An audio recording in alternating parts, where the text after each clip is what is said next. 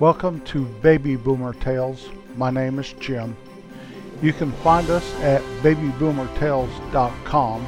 Once you've arrived at our webpage, there are links to many podcast providers that you can find Baby Boomer Tales podcast on. Our Boomers General Store, where you can purchase all things Baby Boomers, including our famous Baby Boomer Tales coffee mug. There's a link where you can purchase our book, Got a Job, and a link to our Facebook page where there's jokes, sentimental sayings, all that stuff that baby boomers are just wild and crazy about, I'm sure. Well, it's June, and even though summer's officially starting around the 20th or so, Memorial Day is the mark of the unofficial start of summer. That's when all the tourists and all the folks flock to the mountains. Now you want to be careful or it could snow on you in early June. Shoot, I've even seen it snow on the 4th of July parade up there. It does that up there, so you have to kind of be aware of the weather unless you just don't give a flip.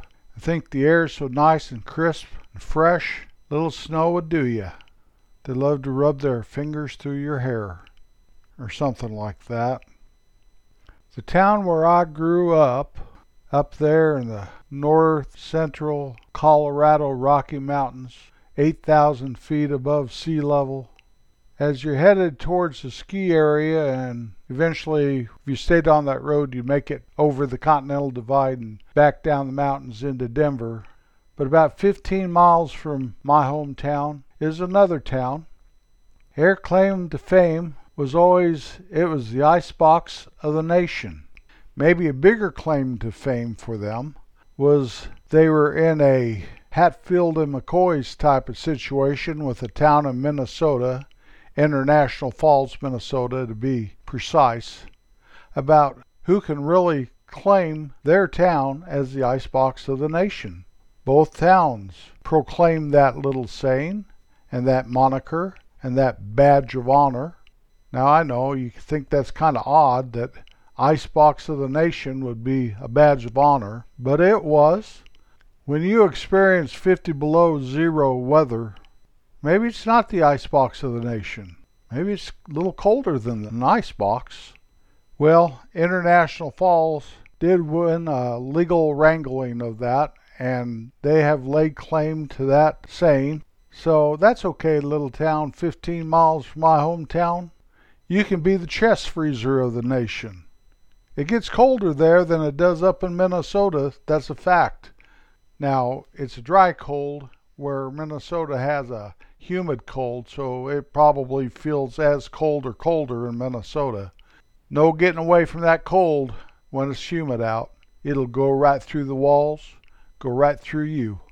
Up there in north central Colorado mountains, really all you have to do is throw a down coat on and you're toasty. I don't care if it's 50 below or not. Cover your face. You don't want to burn your lungs. Put a hat on. So anyway, besides the moniker it was trying to claim, and it did claim it when I was a boy, it is also known as the town Goodyear put on spikes. Goodyear tires furnished all the residents up in that little town a new set of studded snow tires as a publicity advertising campaign of theirs. Also, one year, Zerex Antifreeze provided all the folks that lived up there in that little town with antifreeze for their vehicles. They even named a street up there Zerex. I guess it was after that antifreeze commercial. So I guess they didn't need to be known as the icebox of the nation. Anymore, they're known as when you enter that town, you're leaving planet Earth. That is a very surreal and fitting title. I used to live there, up with all those frozen souls in that little mountain town, real close to the Continental Divide and a major ski area up there.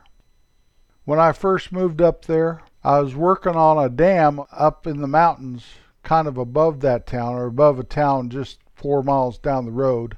And so I knew some folks that had a condominium up there. Condos were becoming kind of popular up there at the time.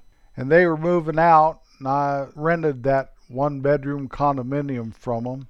And old Fernando, or was it Francisco?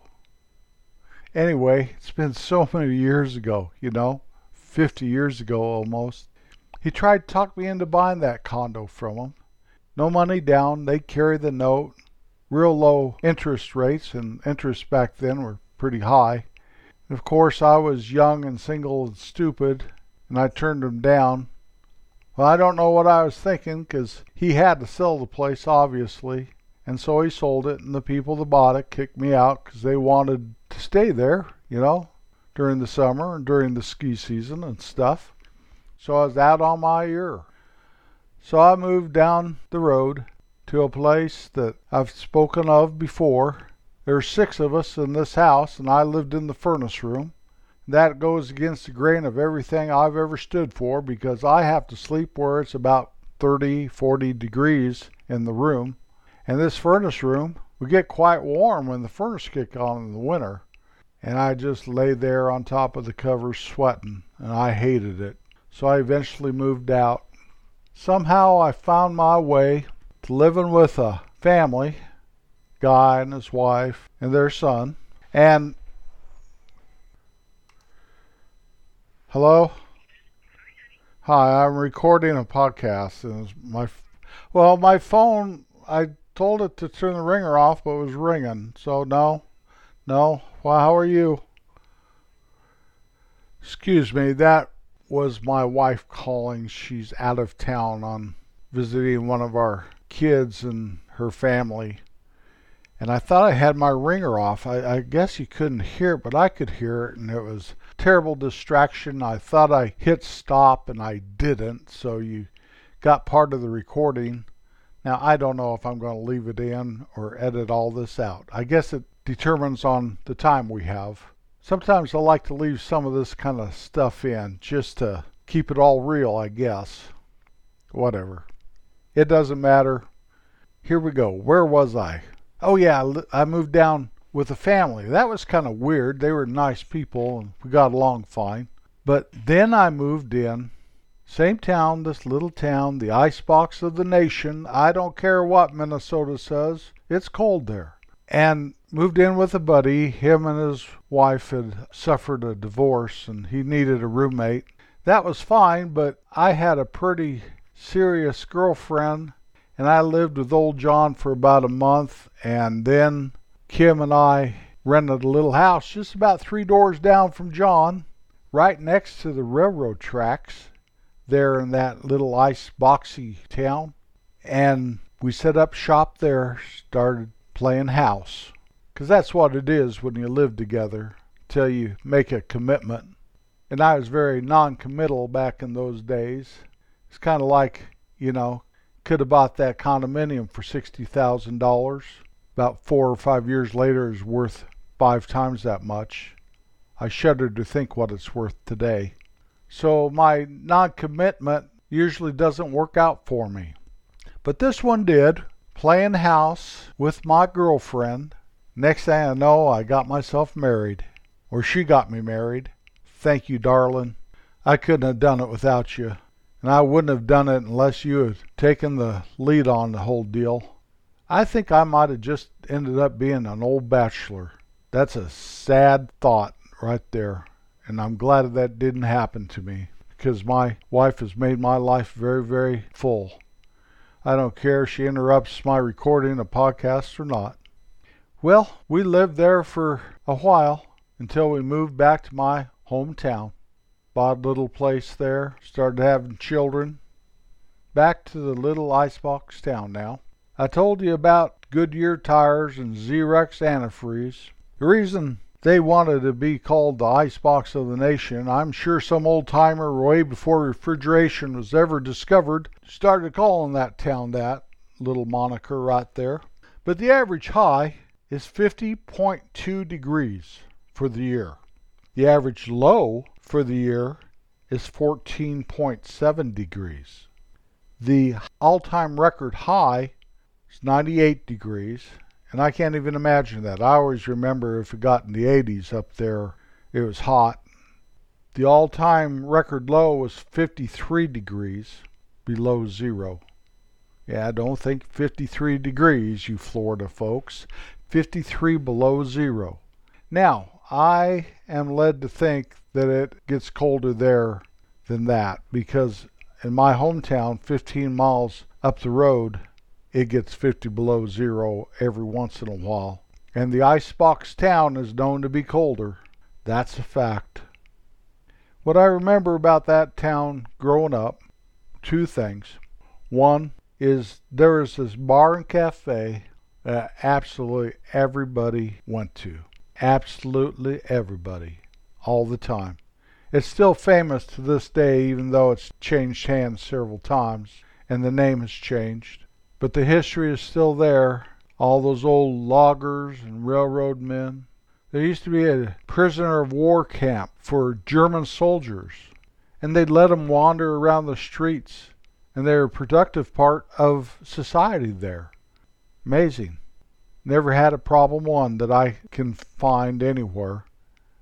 It was in that little town I made my transition from blue collar to white collar, same way as I made a transition from bachelor to married man. We lived there for a while after we were married. Our wedding reception was in that town. Shoot, we met in that town. I still have many friends from there, although they're getting a little long in the tooth also. They're right by the Continental Divide and right next door to the ski area there in that little town. And the population has gone from about 500 when I was a kid to almost 1,500 or maybe more now. But there are so many second homes up on the mountains overlooking that town, overlooking that little town where the railroad tracks run through it and the river runs through it and the cold is pushed down from the mountains surrounding it. The biggest event I ever witnessed in that town is about half of the downtown burnt down one night. I was probably about 16. We drove up there or caught a ride up there and watched the fire burn for hours. Old wooden structures, this old hotel that took up most of the one side of the block. Fire departments from all the little towns all around, battling the blaze. There's a old mercantile building there by the tracks that my friend Larry used to own. I think his son owns it now. One of my wife's jobs when we were first living together and even after we were married is fix that old building, clean it out, get it going, and I think it's still in business today. It has to be 120 years old. That's pretty cool. I saw where they had to replace all the floors. That had to be a monumental task. I'm all for that in life, that you fix them up and maintain them and keep them going instead of dozing them down. If you doze everything down, all the history and all the memories are gone forever then. But if you take the time and have the vision to put some sweat equity and some money into a place, especially a building like that, they were built to last the test of time. Life is fleeting on this earth. It does my heart good to see something that lasts and lasts. You can find our podcast every Wednesday morning. We release one every week. You can also find our Baby Boomer video tales that we do once or twice a month. You can find those on our Baby Boomer Tale Facebook page or our YouTube channel, Baby Boomer Tales. Thank you for riding along up the road 15 miles. No refrigerator has anything on that little town. Even though my hometown's dear and near in my heart, I love playing the old Keybirds in Little League back in the day. Always be kind. You'll be glad you were. I'll be back next Wednesday.